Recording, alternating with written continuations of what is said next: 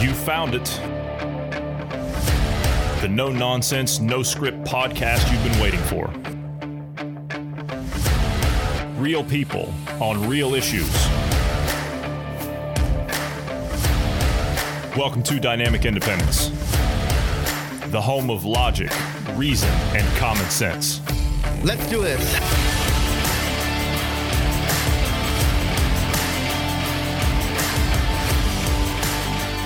Thanks, everybody, for joining us today. I'm Johnny Anderson. I'm sitting down today with Bruce Adams and GP. Good afternoon, GP. Thanks for being here today. Bruce, thanks for being here.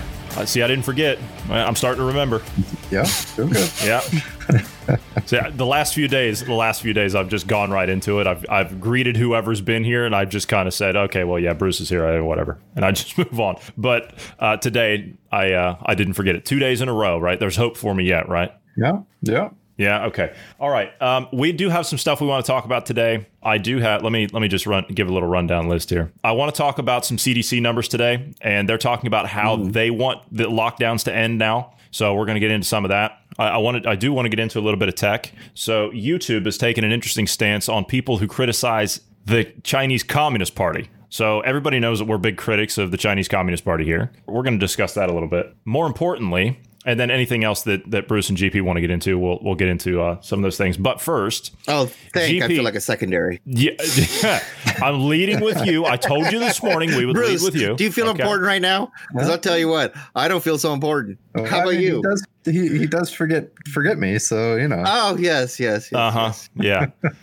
Okay, so I said this morning, as we were leaving this morning, I did say that we would lead with you this afternoon, and I'm keeping to my word on it. GP, you want to lead with? You said Twinkies and chips. I'm curious. I have to admit, I'm curious. So let's talk about Twinkies and chips. What do you got? You know, most of these people here in these lockdowns, you know, that and especially that want to stay in these lockdowns, they're having just to decide between whether they want to eat Twinkies and chips. And that's the most difficult decision. They want to stay locked down. They're happy to get these checks. Well, what most people don't think about, oh man, it's getting me emotional here, is how other countries are suffering. A lot of countries depend on American travel. As many of you know, I'm in and out of Central South America and Southeast Asia and different places.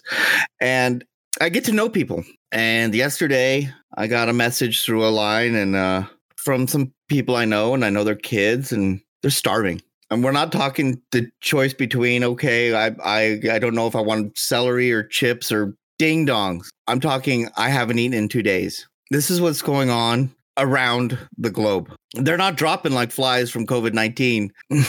They're hungry, you know, and it's hard.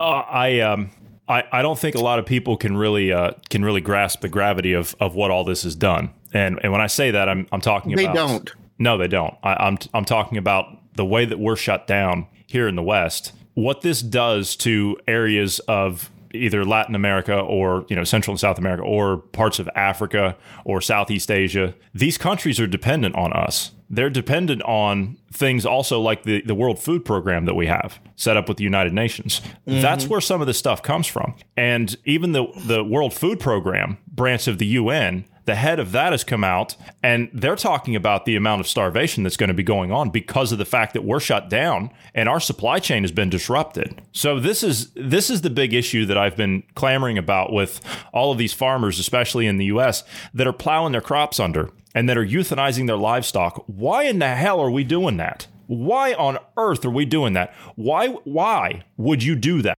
We could take that food and send it, and it's not that hard. Yeah. It just give it subsidy really, to the people that could distribute this food to these places that they're devastated. You know, people don't understand when tourists do not come to certain countries that heavily rely on it, the devastation that occurs. You know, for us, we're like 74 days in, and we're okay, some people are, you know, everyone's happy and jovial. I see on Facebook and all these Twitters and news feeds. I don't see anybody looking like the Holocaust. I'm already starting to see it in these places. You know, parts of West Africa. Oh, God. My emotions are it's no, so I get it. I understand. You get the pictures from friends and people and across they're sending these It's hard. I mean, people don't remember the concentration camps. People don't remember the hunger from wars. I mean, I understand those listeners in the Middle East, and I know it's hard. And I know what you guys. I see what wars caused, where you can't get food, and the hungry children. It's happening all over now here because of this. Oh my God, I can't even talk. You need a minute. I need a minute. This is I knew that this was coming because I heard World Food Program people, like representatives, come out and they were talking about this, and it's getting almost no coverage, almost none. It's not talked about anywhere. It's not mentioned in a newspaper or anything on what's happening in other parts of the world and how devastating this is to them. We're worried about whether or not we're not going to have, pork chops for a couple of weeks. That's pretty self-centered. And the people that are continuing this attitude of we need to stay locked down because if it just saves one life. Do you have any idea that you're signing on to, I don't want to say mass genocide, but that's essentially what this is causing, isn't it? It is. So by them pushing that agenda and continuing all this about, we need to stay locked down or we can't afford to do this because cases are going to spike and we have to stay away from each other, social distance, which, by the way, we're going to talk about that today. Well, we're going to talk about social distancing today. And they want these other countries to starve because you know what? Those sells on freaking media? Starving children. And that's what you're going to be seeing. You guys are going to be seeing the skinniest kids. Oh my gosh. But see, this is the problem. This is the problem. And they want to see that. They want us to see that. They're making them get to that point today so they could say, let's have some more immigration. Let's relax on this. And let's bring in some more refugees. Yes. That's what voters. That's all they care about. They don't care about these people have pride and they want to live in the countries that they're in. But when you're forcing them to leave through this political nightmare, we got to change, people. We have to change. There are those of us that are ready for that change. I mean, we're ready for that change. We're ready to do this the right way. But as I've said, and I've stated many times, and I will say this again and again and over until I'm blue in the face, we have got to get these people out of the way. And I'm talking about the ones that are in power now. They've got to get out of the way. The best thing for the West, I mean, look, do you know that the United States and Brazil together with our agricultural powerhouses, just the two of us, do you know that we can feed the world and have a surplus on top of it? It's unbelievable what those two countries can do. It's unbelievable what those two countries can do. But because of government mismanagement, which we talked about yesterday, the government mismanagement, GP, I called yesterday's episode a pandemic of government mismanagement. And that's precisely what all this is, isn't it? It is. It is. Completely. It's vying for power. It's just vying for power. They've gone past the phase of, hey, we're not really going for power. We're really worrying about people too. It's obvious. I need to control you or they need to control you, whatever it may be. And it's ridiculous. You want to make a difference? Yeah, 99.9% of everybody's not being affected by this disease. But you know how many people are being affected by hunger, losing their homes, not being able to take care of their family? Hell of a lot more.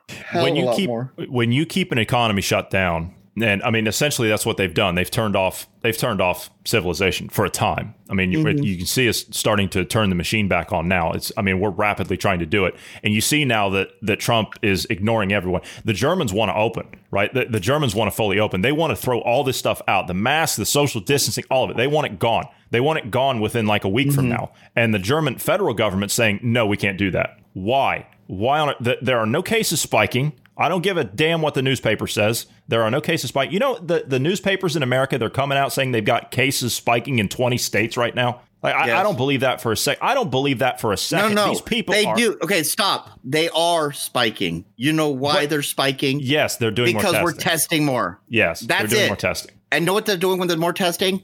We don't like these results to these people that don't have any symptoms. We're going to throw those freaking out.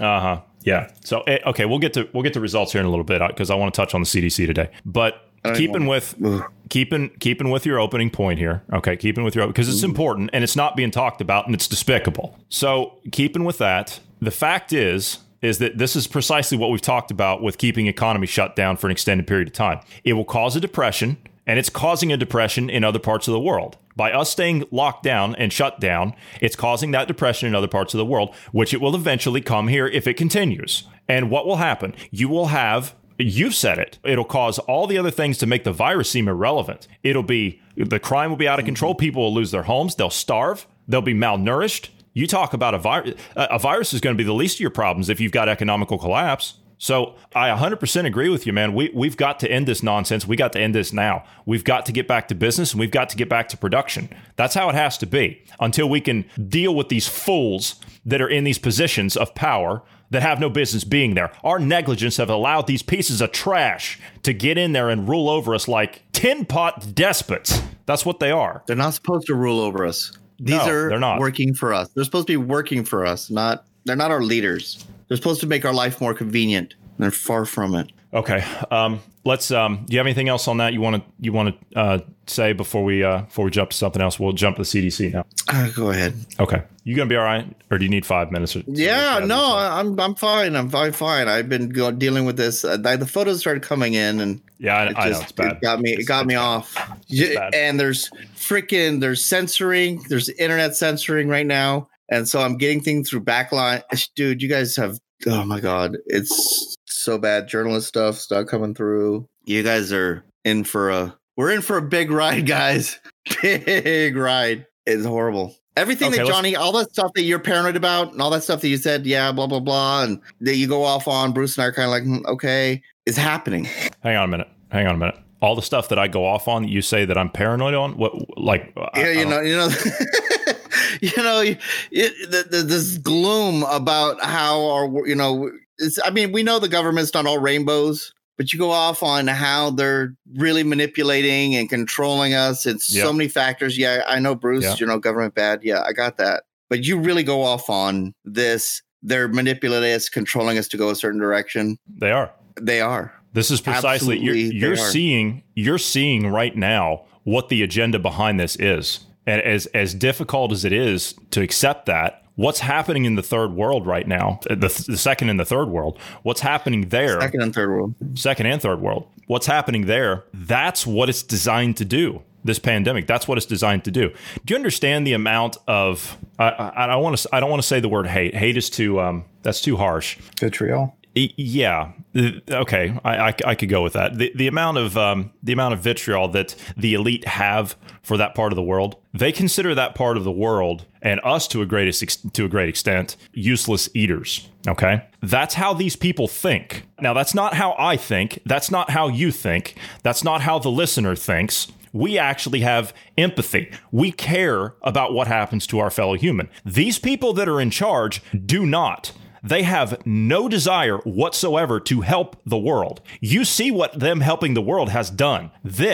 What we're dealing with now, this is what they call helping the world. Do you like the way that they help the world? Because I don't. I get very angry when I see this kind of stuff going on because there's no need for it. And I can see precisely what these people have done. I read their white papers and I see what they do. I've read the history behind the agendas that they're pushing and what they're using, like their tactics, and it's disgusting. These people are the filth of the 20th and the 21st century. That's what these people are. These are not people that want a better humanity. They don't want to help you. They don't want to help me. They don't want to help someone from Central or South America. They don't want to help someone from Africa. They don't want to help someone from Southeast Asia. They don't. They're pathetic. They're weak, disgusting, pathetic individuals. That's what they are.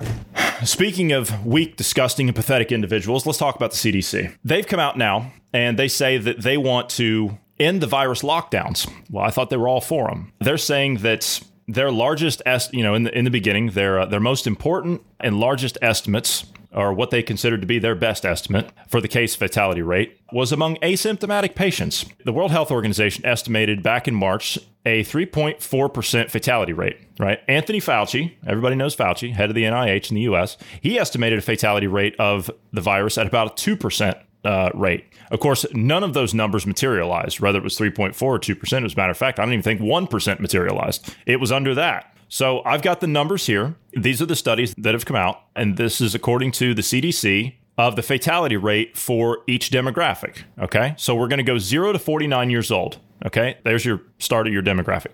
0 to 49 years old, you're looking at a 0.05% fatality rate. Okay, 50 to 64 years of age, you're looking at a 0.2% fatality rate. 65 years and older, that's of course the big fatality demographic in all this, is 1.3% of a fatality rate. And overall ages altogether, if you average all that together, you're looking at a 0.4% fatality rate. And they estimate, obviously, that a lot of those that are infected are mostly asymptomatic. They're saying somewhere in the neighborhood of about 65% of all cases are asymptomatic. So my issue is they come out with these numbers. We were initially told in the beginning that if we didn't do anything, we were going to be looking at 2 million, 3 million, 4 million dead, whatever it was. And none of that materialized. So we were told in the beginning, okay, go home for a couple of weeks because we don't want the cases to overwhelm the hospitals. We don't want the hospitals to become overrun.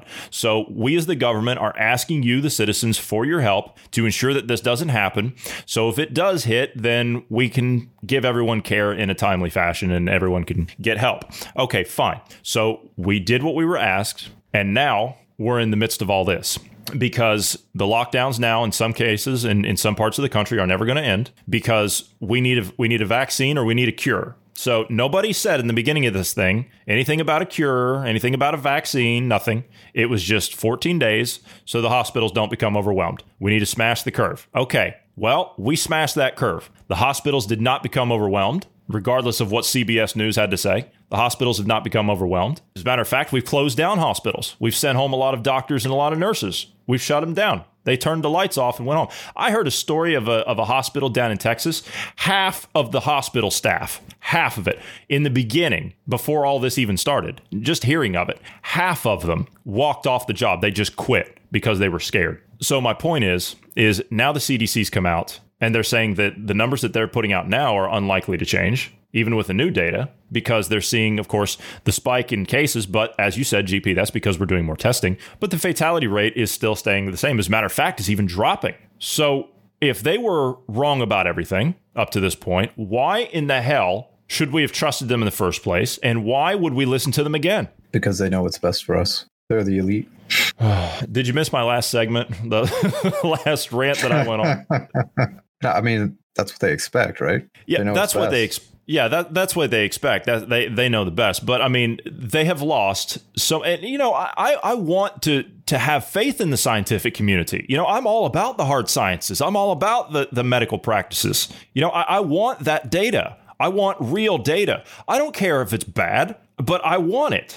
And I want to see what we're dealing with because I'm somebody that deals in reality. I don't deal in conspiracy theories or in fake science. I deal in hard facts, what I can see in front of me. That's the easiest way to take it. And that's the easiest way to combat it and get past it. Because then you can understand, okay, well, this is what we have to deal with. This is what we're going to have to do. This is how we're equipped and this is how we're not equipped. And then you can move forward on that basis of real data, not this garbage. What they've done here, they've doctored everything. Absolutely everything has been changed. They didn't meet the numbers that they were predicting, so they just, as the term is now, they moved the goalpost. That's what they're doing. They're changing everything to COVID now. Everything. If you have a cough, guess what you've got? You've got COVID. If you've got night sweats, you've got COVID. If you've got frostbite, you've got COVID, right? That's where we're at with this. It's a fraud. It's turned into a fraud. If it's a real disease, which it is a real virus, then let's deal with it, and let's deal with it on level terms with the data. Let's not gin up all this nonsense because now, because of their incompetence and their unwillingness to admit that they were wrong, they've lost all credibility. So how are we supposed to trust anything that they say from this point on? What are you suggesting that the idea of social distancing was created by a 14-year-old? I mean, that's just crazy. Yeah, we're going to talk about that here in a minute. But yes, the thing with the CDC is just they've been wrong about everything. Like they haven't been correct on one thing. They've gone back on everything. It was spreading with surfaces. That's gone back. Oh, it's spreading from your house pets and your dogs and your cats. Oh, no, wait a minute. No, it's not. The masks work. Oh, no, they don't. Well, yeah, the masks don't work. Then they work. We're going to arrest you if you don't use them. And now they don't work. So this is where we're at. This is the trend that we're following with these people. Of course, they're the federal government. I'd expect nothing less, right? So to put some type of faith. But see, this is precisely why they're using the medical establishment and the scientific establishment, because they know that we trust them. This is why governments historically will use those organizations in terms of grabbing power, because they know that those are in the realm of the public trust. But see, now in the midst of all this, when nothing is materialized and they're continuing on their process of doubling down rather than just saying, hey, look, we were wrong and we're real sorry about that. And we know that by what we did, we wrecked the economy and we destroyed people's life savings and we destroyed their businesses and we've broken the supply chain and we're causing mass starvation in other parts of the world. Yeah, we're real sorry about that. You people should be put in jail for what you've done. If this is not a crime against humanity, I don't know what is. I don't know what is. We went after. I don't even want to go there because I'll get down that rabbit hole again. I don't want to do it. All right, so let's talk about social distancing, as if this wasn't bad enough. Social distancing. Bruce, do you want to talk about that? Do you want to bring that one in and we'll discuss it? I feel like I'm monopolizing a lot of the time here on my soapbox. 14 years ago, right? Two doctors, more or less, pushed the proposal or the idea of social distancing, right? They met with, who was it? Some colleague of theirs at a burger joint to discuss this. Yeah. Was not the colleague the one of the father of the daughter that designed this? Yes. Is that right? It was actually, it was her father, and that one of them was a colleague, yes. Okay. So basically these two doctors are the ones that pushed it. There was their colleague, 14-year-old daughter, created a predictive model that showed social distancing, pandemics with and without social distancing, right? She wrote a program with the help of her father. So really, you could say the father created it more or less with the help of the daughter, more than likely. But anyway, whatever. She's the one that more or less came up with the guidance or the guidelines for this. And that's where we got the social distancing. She wrote a paper on that for, was it high school? It didn't say what grade she wrote it for. Well, I guess it'd be middle school, wouldn't it? Yes. It would have been it wasn't a middle school. I think it was a high school project, wasn't it? Like a science project or something? What's 14 years old? Is that like ninth grade? That is. I don't remember. It's been so long ago. It's 7th, 8th grade, somewhere along in there, if I recall it right. Okay. So we'll say middle school, junior high age, somewhere in there, junior high age. Mm-hmm. The paper was called Targeted Social Distancing Designs for Pandemic Influenza. It set forth the models and even did a backwards examination of the pandemic in 1957. So basically they were saying that these would have been effective, but it would have called for essentially locking everyone down under house arrest, more or less. Well, haven't we kind of done that? Sort of.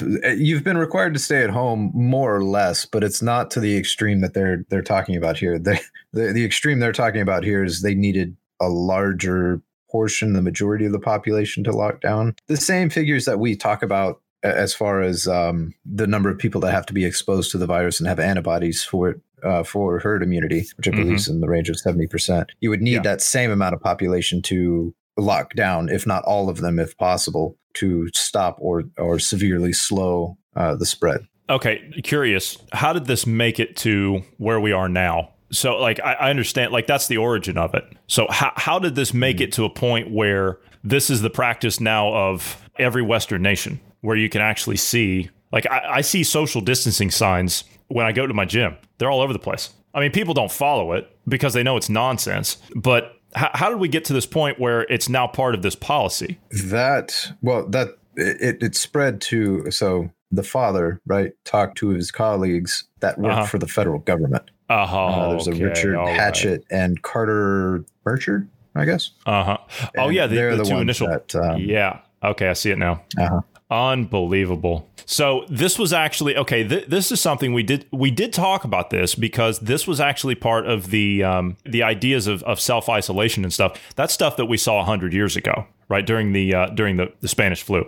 So the social distancing and the social isolation, that is, though, an old practice. So that's kind of, we talked about, do you remember when we talked about Samuel Pepys when we were in with Marty that night about the Black Plague? Do you remember that? Because we were talking about 7,000 people dying a week in London, or maybe it was a day. I don't know. It was terrible. Yeah. But social isolation was even prevalent back then. I mean, this is how we ended up with the Red Cross now, because you'd have warders that would go around during that time and they would seal the houses, like they would nail the door shut. So like whole families would have to stay in there, and you would have warders come around and they would paint red crosses on the doors with signs on the side of the door or the side of the house that would say, "Lord have mercy on this house," or "Lord have mercy on this family," whatever. And that's how we ended up with the organization Red Cross today. So, interesting piece of history there. But the thing is being isolated is nothing new when it comes to pandemics. Sir Isaac Newton was one of the people that ended up leaving the city, and they ended up self-isolating out in their family home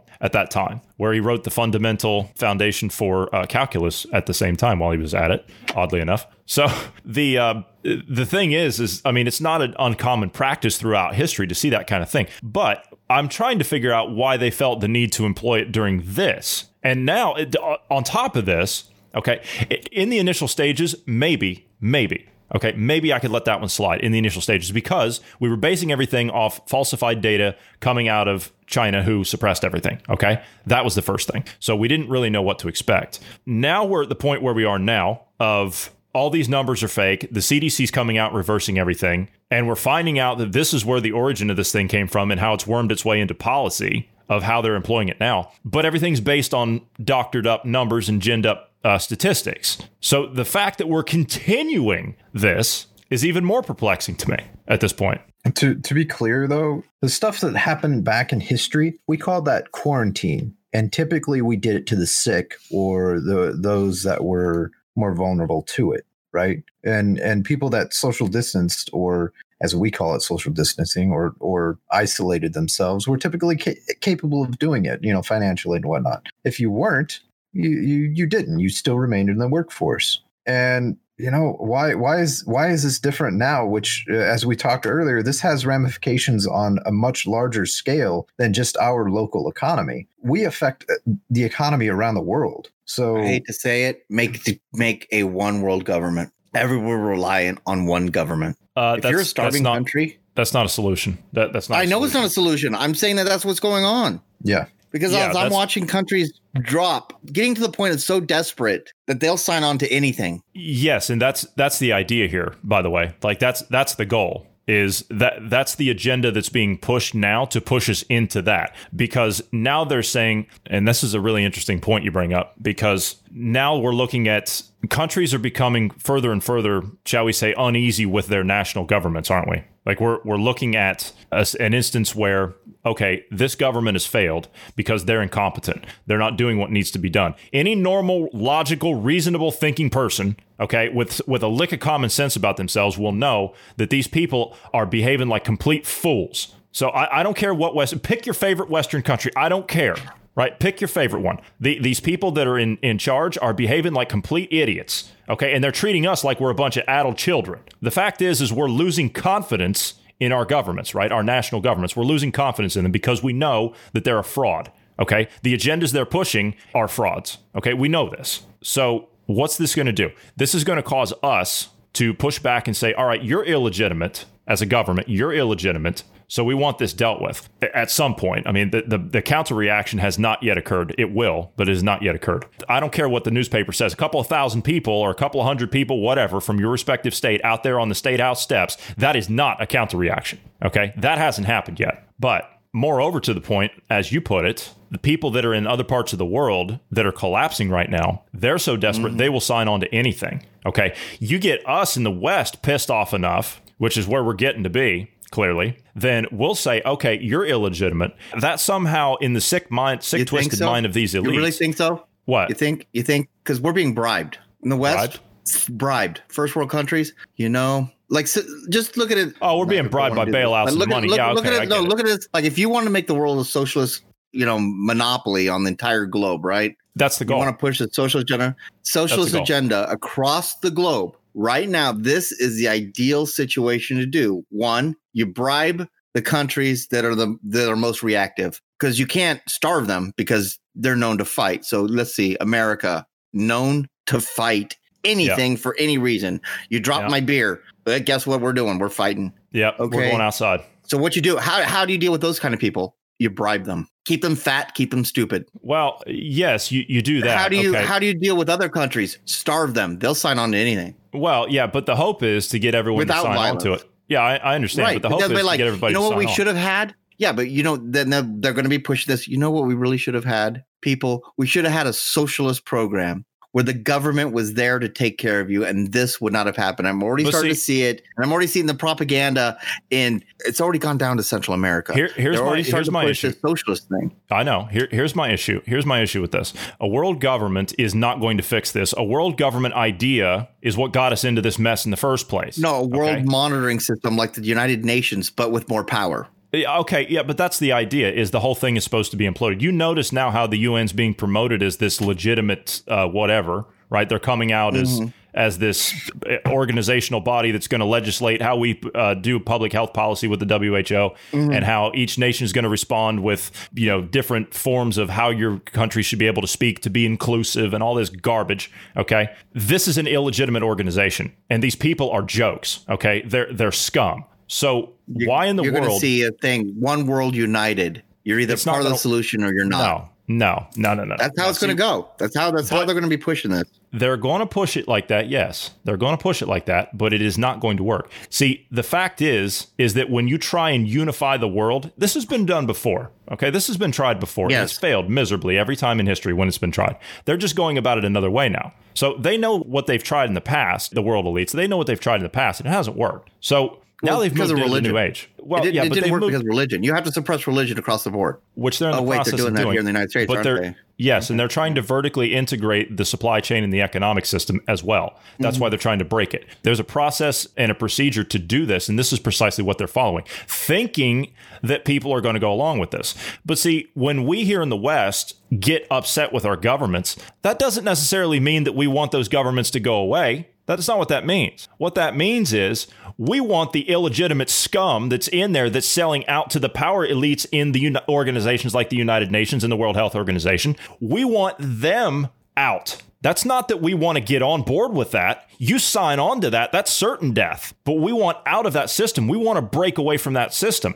The last time we had that was what? Revolutionary War. Because you want to say the Civil War was the last time that we broke down because of government. That's not the case. That was also about voters, too. Yeah, but that was like we're going today. Well, that was something else, but yeah. But the fact is that we have to break away from these international organizations that are wrecking everything. That's the idea. This is what the election of Donald Trump was about. This is what Brexit was about. Getting away from these international organizations. That's the point of it. You notice Trump's pulled us out of the WHO. Or like the funding, at least from the funding standpoint. Right? The funding, yeah. The funding, yeah, the funding. Does he have the power to pull the funding, or is he just saying that I would like this to be done? And no, it's already done. Has to go through Congress. No, it's already done. It's already done. Okay. This is precisely why the WHO is out fundraising everywhere. And they've got ads all over the place now because they need revenue because the U.S. was supporting like 70% of their overall income. So we stopped that. Now they've got nowhere to turn. So this is why they're sponsoring all these events all over the world. Doing the organizations saying that we're evil. Yes, but organizations like the United Nations and the WHO, they've been compromised. They've been compromised. They're carrying the ball for big tech and the CCP. So they're compromised. We don't want to be any part of that. We shouldn't be any part of that. Same thing with organizations like the EU. Okay, the organizations like the EU, that's an unelected body of bureaucrats. Why would anybody that has a half a brain want to be a part of that? So you want to be isolationist like North Korea? No. Isolationism is not the answer. What we need to do is we need to be on our own, self-sustained, and we need to be friendly and trade with the rest of the world as it was intended. This is where it was before the Second World War. This is where we should have been. And we decided, America had a choice. America had a choice at the end of the war. Okay, we had a choice. Go home and get back to business as usual and focus on our future. Okay, that was our choice. Or stay in Europe, but we had to become a world empire. Those were our two choices. We didn't go home. However, and one of the reasons we didn't go home, if we would have left which I understand the reasoning behind it, the strategic reasoning behind it. If we would have left, the British couldn't sustain it. The French certainly couldn't sustain it. Obviously, the Germans couldn't because they were beaten to death in the war. We bombed the hell out of them, so they were in no condition to do it. Germany was split because we decided to divide up the spoils with the Soviets. So if we would have left Western Europe, then there would have been a power vacuum all the way across over to back over to where we landed on Normandy, and it would have been the Soviets coming across. So there would have been a vacuum. So it was trading one extreme for another. It was just you were swapping one evil for the next. So we couldn't have done that. So we went down the road of the universal empire. Now we're entering a state of, well, we're at the end game of that because we've gone bust as a result of it. So the fact is we became this international body. We were used like a credit card by organizations like the United Nations to build up this world power structure system. And now we're at the end of this system because we can't sustain it any longer. The United States is the world's first, humankind's first universal empire, a true one. And the reason we are that, you can argue the Romans, you can argue the British. Okay, the British ruled the seas and they had the Commonwealth. They didn't rule the world. You know, the United States is in over 180 countries. So we are the world's first. And on top of that, and we rule the seas. We've also got the petrodollar. So we're the world's first true global empire, and we can't sustain it. It's just not sustainable. So the fact that we're going to possibly consider this with an international body, with some illegitimate group of thugs and gangsters like the CCP that are running the UN and the WHO, hell no. Hell no. I wouldn't want to be a part of that. And I don't think anybody with a half a brain would either. So all these people know how to do is redistribute wealth and teach you how to speak and tell you what you should and shouldn't do. So they have no legitimacy, in my opinion. They never have, and they never will. They're a joke. They're a joke. If it were me, and I've said this several times, and I'll say it again because this is who these people are. If it were me, if I were the president of the United States and I had the authority, I would have that building seized. The UN building, I'd have it seized. I'd have it padlocked. I'd have their diplomatic status revoked, and I kick them out of the country. Go home. That's what I would do. Doesn't matter. Wouldn't do anything. But it would at least behind the scenes. What's that? The players are already behind the scenes. Of course they are. It's not going to matter. Of course they are. The current, one of the other goals that we kind of skipped over is they have to have the world economies to have a one world government. Okay. You have to have all the economies tied together. Yeah. It's similar. It's kind of a similar concept to what the EU is doing, but more specifically to do that, you have to bring down the big players. So America, we have to see an economic collapse to be brought into the fold of a one world government, right? Yeah. And with us collapsing, that would bring the rest of the world down with us, potentially. If that happens, it would be far easier to bring in, we're all in this together. We all have to, we're all the human race. We all should create this one world government, to create peace around the world and economy, trade, all that stuff. Like we should all be tied together, one currency, all that. I mean, they're setting everything up for it. Yes. The thing is even if we got rid of the United Nations, if we got rid of, they'll just replace it with something else. They'll replace it with something else. Well, they don't have to. They don't have to. You've seen the stuff that's coming out with our State Department, our DOJ. The stuff that's happening behind the scenes here in the U.S., you could get rid of it. It doesn't matter. There's players behind the scenes in our government and in other nations' governments. So at this point, it's going to take a lot of rooting out and cleaning things up. And they're already spooked, and many of them are going in hiding right now anyway. So, and exactly why are they spooked? Why, if they're so brazen, if they're so brash, if they're so legitimate that this is the way to go, then why are they scurrying off and hiding down in their little holes somewhere? Why? Because they know they're guilty, and they know that what they're doing is a complete joke, and they know that their policies are failures. So why would anyone want to sign on to that? I certainly wouldn't. I would fight that until the end. I don't care. I would fight that until the end, and I will. I don't care if I have to sit here behind a microphone and do it, or if I have to get out there and do it myself. I would not put up with that. And I see these people for who they are, and I encourage every listener to study these individuals. You have the time. You have the time now to start cracking open books and learning who these people are. Learn what their agendas are. Learn what their true goals are for not just a country, but how they're going to end countries. Because this is paramount. People have to understand this. This is not about a Donald Trump thing. That's just a guy that showed up that they don't like because he threw a wrench in the works. Okay, that's all he is. Same thing with Boris Johnson and the whole Brexit thing. That just threw a wrench in the works. That set them back a little bit because they're out of time. They were hoping to have all this put together and with an unsuspecting populace up to this point, but they screwed up. Their time system is their timetable's a little off. So they kind of I hate to use the term jump the shark, but that's kind of what they've done because they've overreached and they're using this pandemic to try and capitalize on it because this is it. I used the analogy once of this is 2 outs, bottom of the ninth, and it's a full count. They're swinging for the fences. This is it. This is make or break for them. So we're at that crossroads now. We're going to have to make a choice on which side we go down, which road we're going to go. Not just as a country, but as a civilization, right? That's what it's going to be. You see the other side of it that's trying to break through, right? The space travel, the medical advances, the technology advances, right? That's one side of it that's good. That is counter to what these people want, these elites. That is completely the opposite direction they want to go. They don't want another age of expansion. They don't want another industrial type revolution in the means of technology and health and intergalactic travel. That's not what they want. That's not in their interest. Their interest is to drag humanity backwards by 1,000 years or more. That's what these people hope to achieve. Not moving forward, but they'll do it in the name of moving forward. That's the big fraud.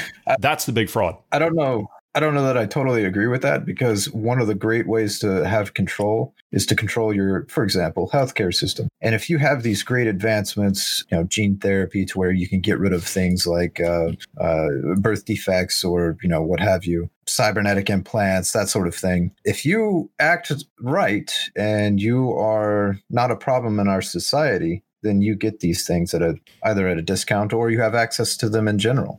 Yes, but see, it's a new method. Yes, but it's a different. I see what you're saying. You're right, but it's a different form of segregation. That's what they're going for here. They're going for.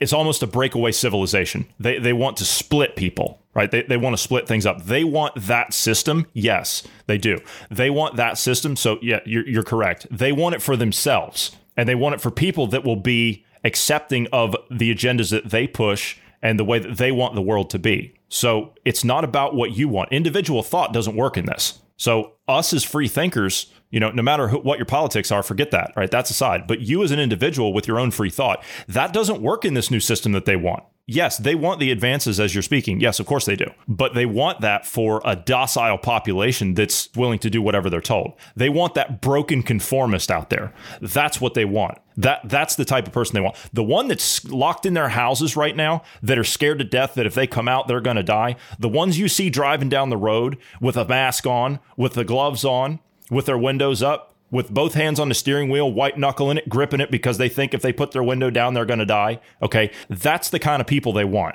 That's the kind of people they want. They don't want individual free thought that can fight them, not just physically, but mentally and intellectually. They don't want that. They don't want a population that's aware of them and their agendas and what they want to carry out. That's not what they want. That's against their interest. They don't want a well-informed, well-educated, critical thinking populace. That's what those people fear more than anything else. How many people do you think would follow along with a one world government if they could guarantee the 8,000 or so different forms of birth defects or genetic diseases? If we could guarantee the curing of that, and if you just agree to follow our laws, our terms, our system, you will have access to that food, shelter, all the standard things that socialism talks about. I think we're pushing towards that. Yes, I think anybody that wants that will possibly anybody that says, okay, yes, I'm all for that. If you jump headlong into that and you don't realize what you're going to be giving up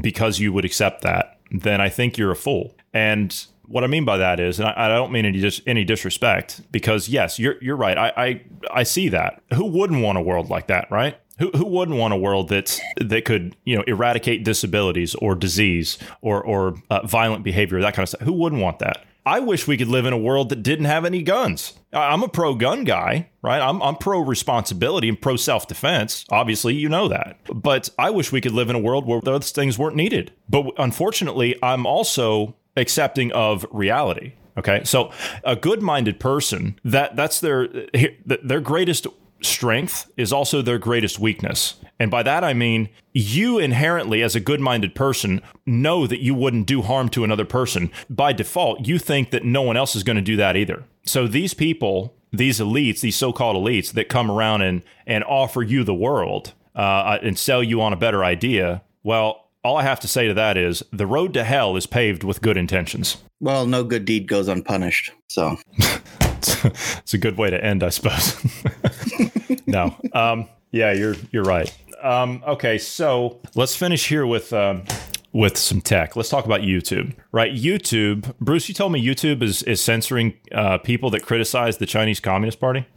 Yeah, so there's two specific phrases that they use that's being censored. And one of them translates to communist bandit. The other one translates to 50-cent party. Now, you obviously have to use the Chinese language there. It doesn't work in English, the English translations. But essentially, those are meant as insults or derogatory terms. And if that's used within about 15 seconds or so, they were being removed. Now, I don't know if that's still the case. I haven't gone in and tested it. If I did, I would have to make an alternate account and whatnot. But anyway, I don't know if that's still the case. It was going on for 6 months. And Google says, YouTube says, oh no, this is an accident. This is something, this shouldn't be happening. We'll look into it. The problem is Google's on board with the CCP. They've done dealings. What was it?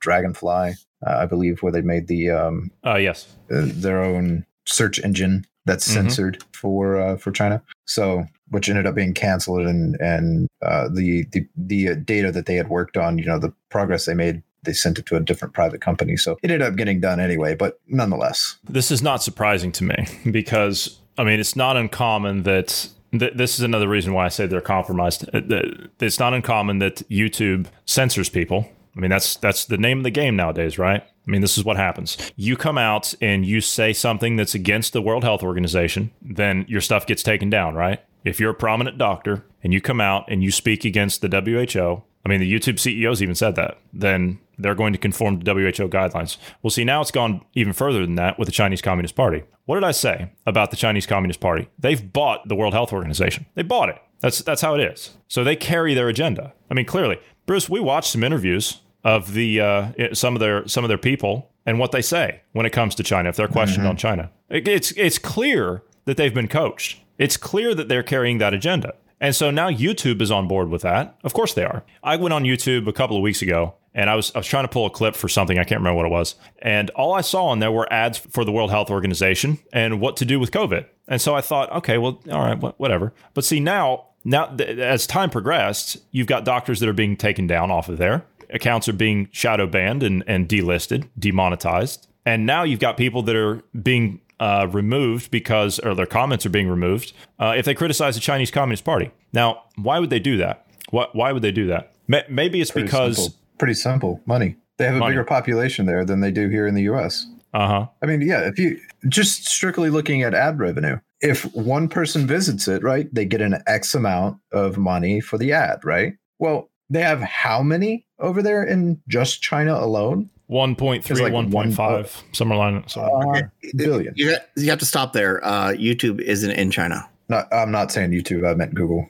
Okay. Well, Google's not really there. They've adapted. Yeah, they've adapted differently for there. They do have Google, but it's like they have to. Yeah, they've built their own system over there, right? I mean, that's kind of how they operate. It's a different system there. Yeah. Yeah. But that's my point is they have a larger population there than, I mean, the EU. Okay, fair enough. If you take the. But why are our comments here in the West, why are they censored when we criticize that government, or not even that government? If it's okay, well, they're doing it in this case, but even so, if you speak against the World Health Organization, your stuff gets taken down or you get demonetized. I mean, we're walking around treating them as they're the only game in town and they're the only opinion that matters when they've been incorrect about everything. Why would that make them legitimate? Doesn't that violate our free speech? Well, yeah, but these companies don't care about free speech. We've talked about that ad nauseum. They don't give a damn about free speech. They're international organizations. They don't care about a constitution of a country, no matter where it is. So it doesn't matter if it's the U.S. or Canada or an EU country. It doesn't matter.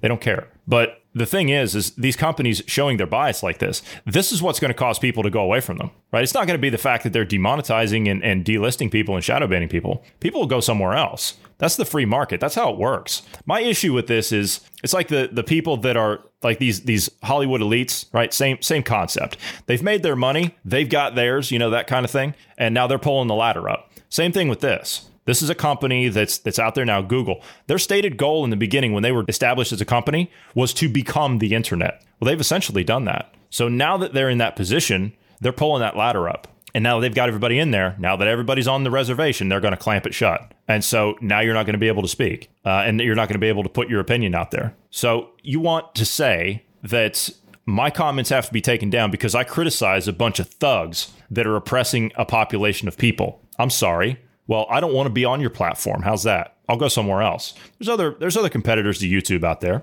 And quite frankly, I feel more inclined to go visit them. To be honest, the content on them I think is better anyway. But the fact is that these companies, I mean, you're going to have to take action against them. These companies nowadays, whether it's Facebook or Google or Twitter or any of these stuff. Now, I know we can go back and forth about this on what these companies do as far as censorship and all that stuff and what needs to be done about them. I don't necessarily think that these companies need to be seized. However, I think these companies are no different than the big trusts of the early 1900s. And what did we do with the big trusts of the 1900s? This is what Teddy Roosevelt ran on. Bust the trust. Yeah, that was his thing. What was happening? Companies were coming through, mainly at that time, it was the railroad barons and the steel industry, the oil industry, that kind of stuff. Standard Oil, Rockefellers, Carnegie, JP Morgan, these guys, right? These are the ones that were coming up and they were buying everything. They were taking everything over. Education, entertainment, government policy, everything. These companies are doing exactly the same thing. These are the big trusts of the new age. That's what these things are. So it's time to enact the Sherman Antitrust Act against these companies and bust these trusts. It's time to seize these companies and break them up. That doesn't mean I want the government to go in and take them over because you're just trading one evil for another. But it's time for these companies to be broken up. You've got to hit them with lawsuits. At the very least, you can start by taking your approach, Bruce. You can start by getting your foot in the door and going after them and revoking their platform status. Because when they're starting to censor like this, that's got to be taken away first and foremost before you even consider anything else. I mean, you wouldn't have to do anything else past that. But I don't think it's going to solve the problem, though. It's still going to be okay, let's look at it this way. Let's say you're one of the ones that's pining for a one world government. Wouldn't you want the leading tech companies to be on board with you? So the fact that they're willing to do this censoring and stuff for the CCP looks pretty good for you wanting a one world government because you would need to quell dissenters.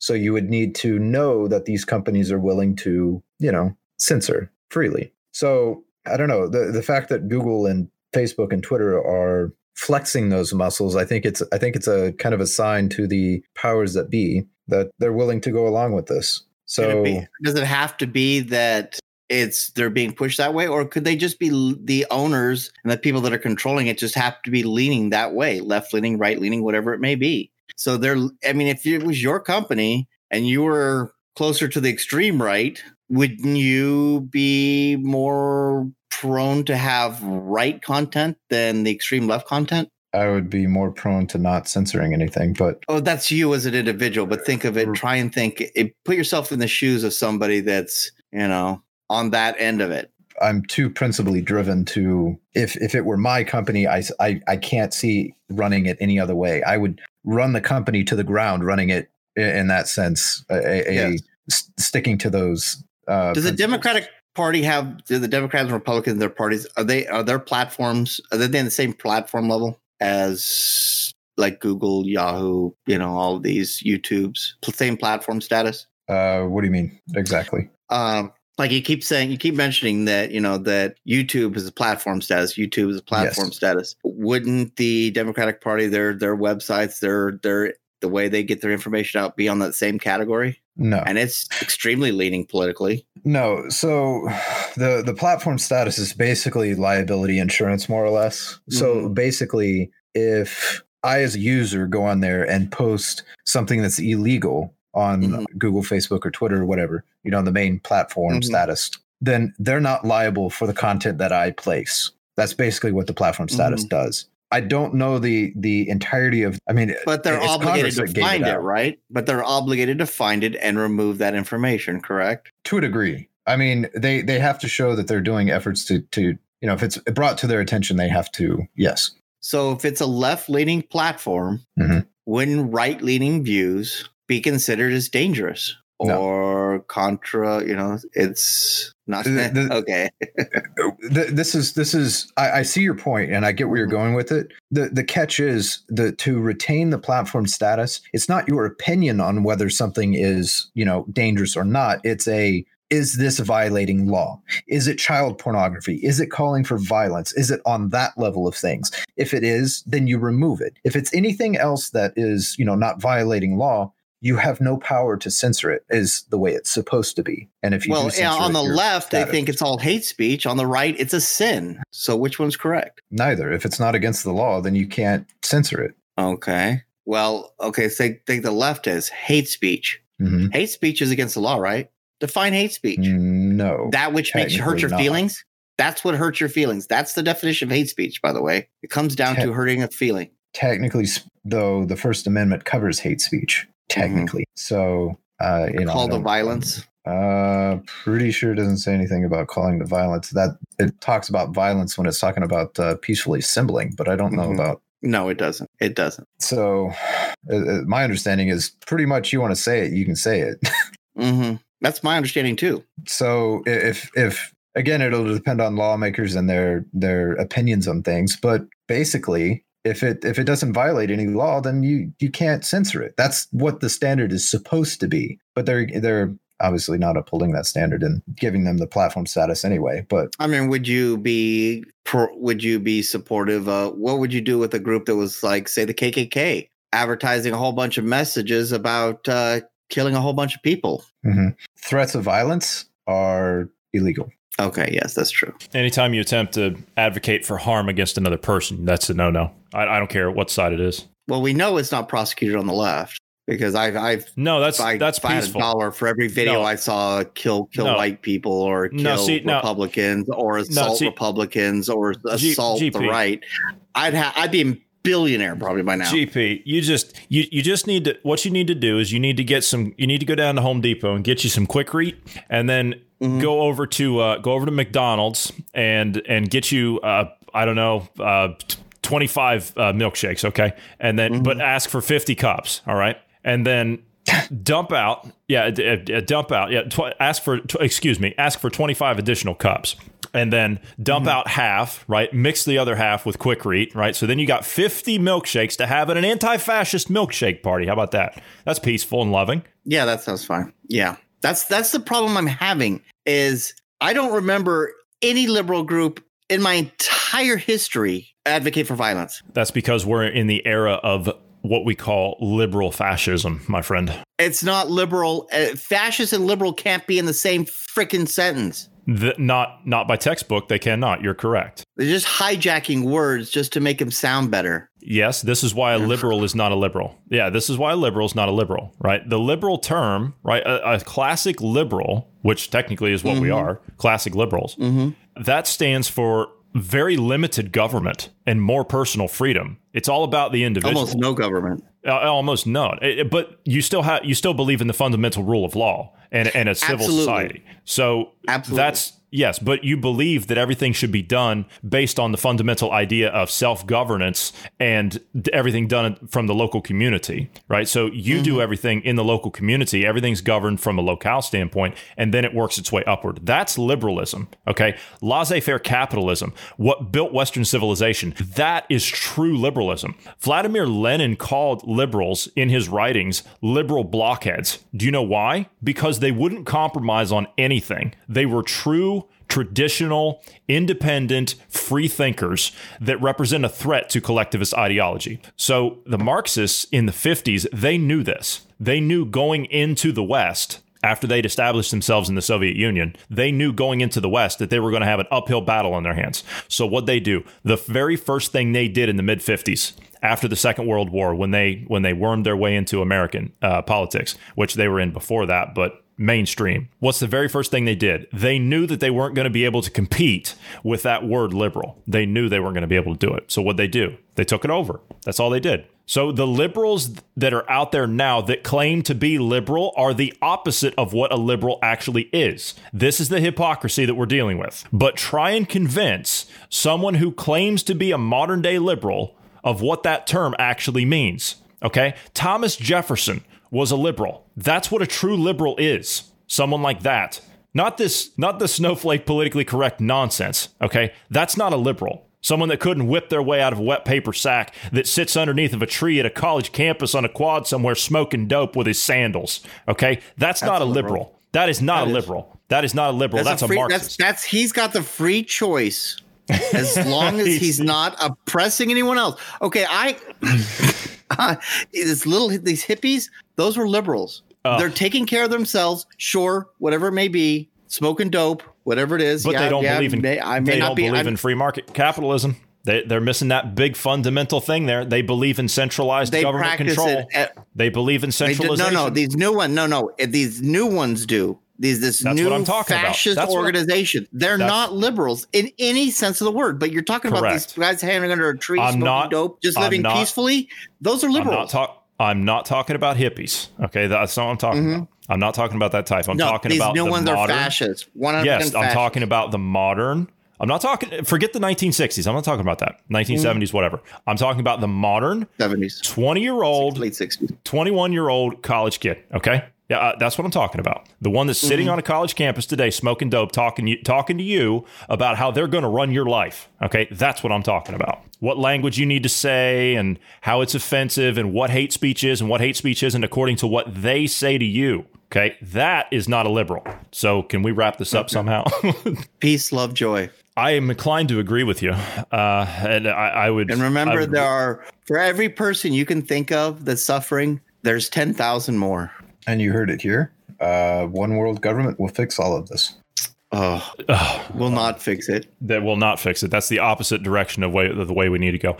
We'll get it. I'll tell you what. We'll do a whole thing on one world government one of these days, and I would like to get into all the different avenues because technically, you have to eliminate religion first. Yeah, that's the big thing right there. You'd have to get rid of that, and that's not going to happen anytime soon. But anyway, all right. Unfortunately, gentlemen, I do appreciate all the points you brought up tonight. It's been a fascinating conversation. We didn't get to any of what I wanted to talk about, but that's okay because that's who we are, right? We're not scripted people. You know, we advertise that. We're not scripted. We're just free-thinking individuals who love humanity. That's it. We're not script readers. We're not radio people. We're not broadcasters. We're just people that are concerned about what we see, and we sit here and we voice our own opinions about it every day. Thank you, GP. Thank you, Bruce, for being here tonight. And from all of us here, wherever you are in the world, we thank you for listening because it's all of you that listen that make this all possible. We love you, and we love freedom and independence. And together we'll continue to fight for those in the marketplace of ideas. So we'll see all of you tomorrow.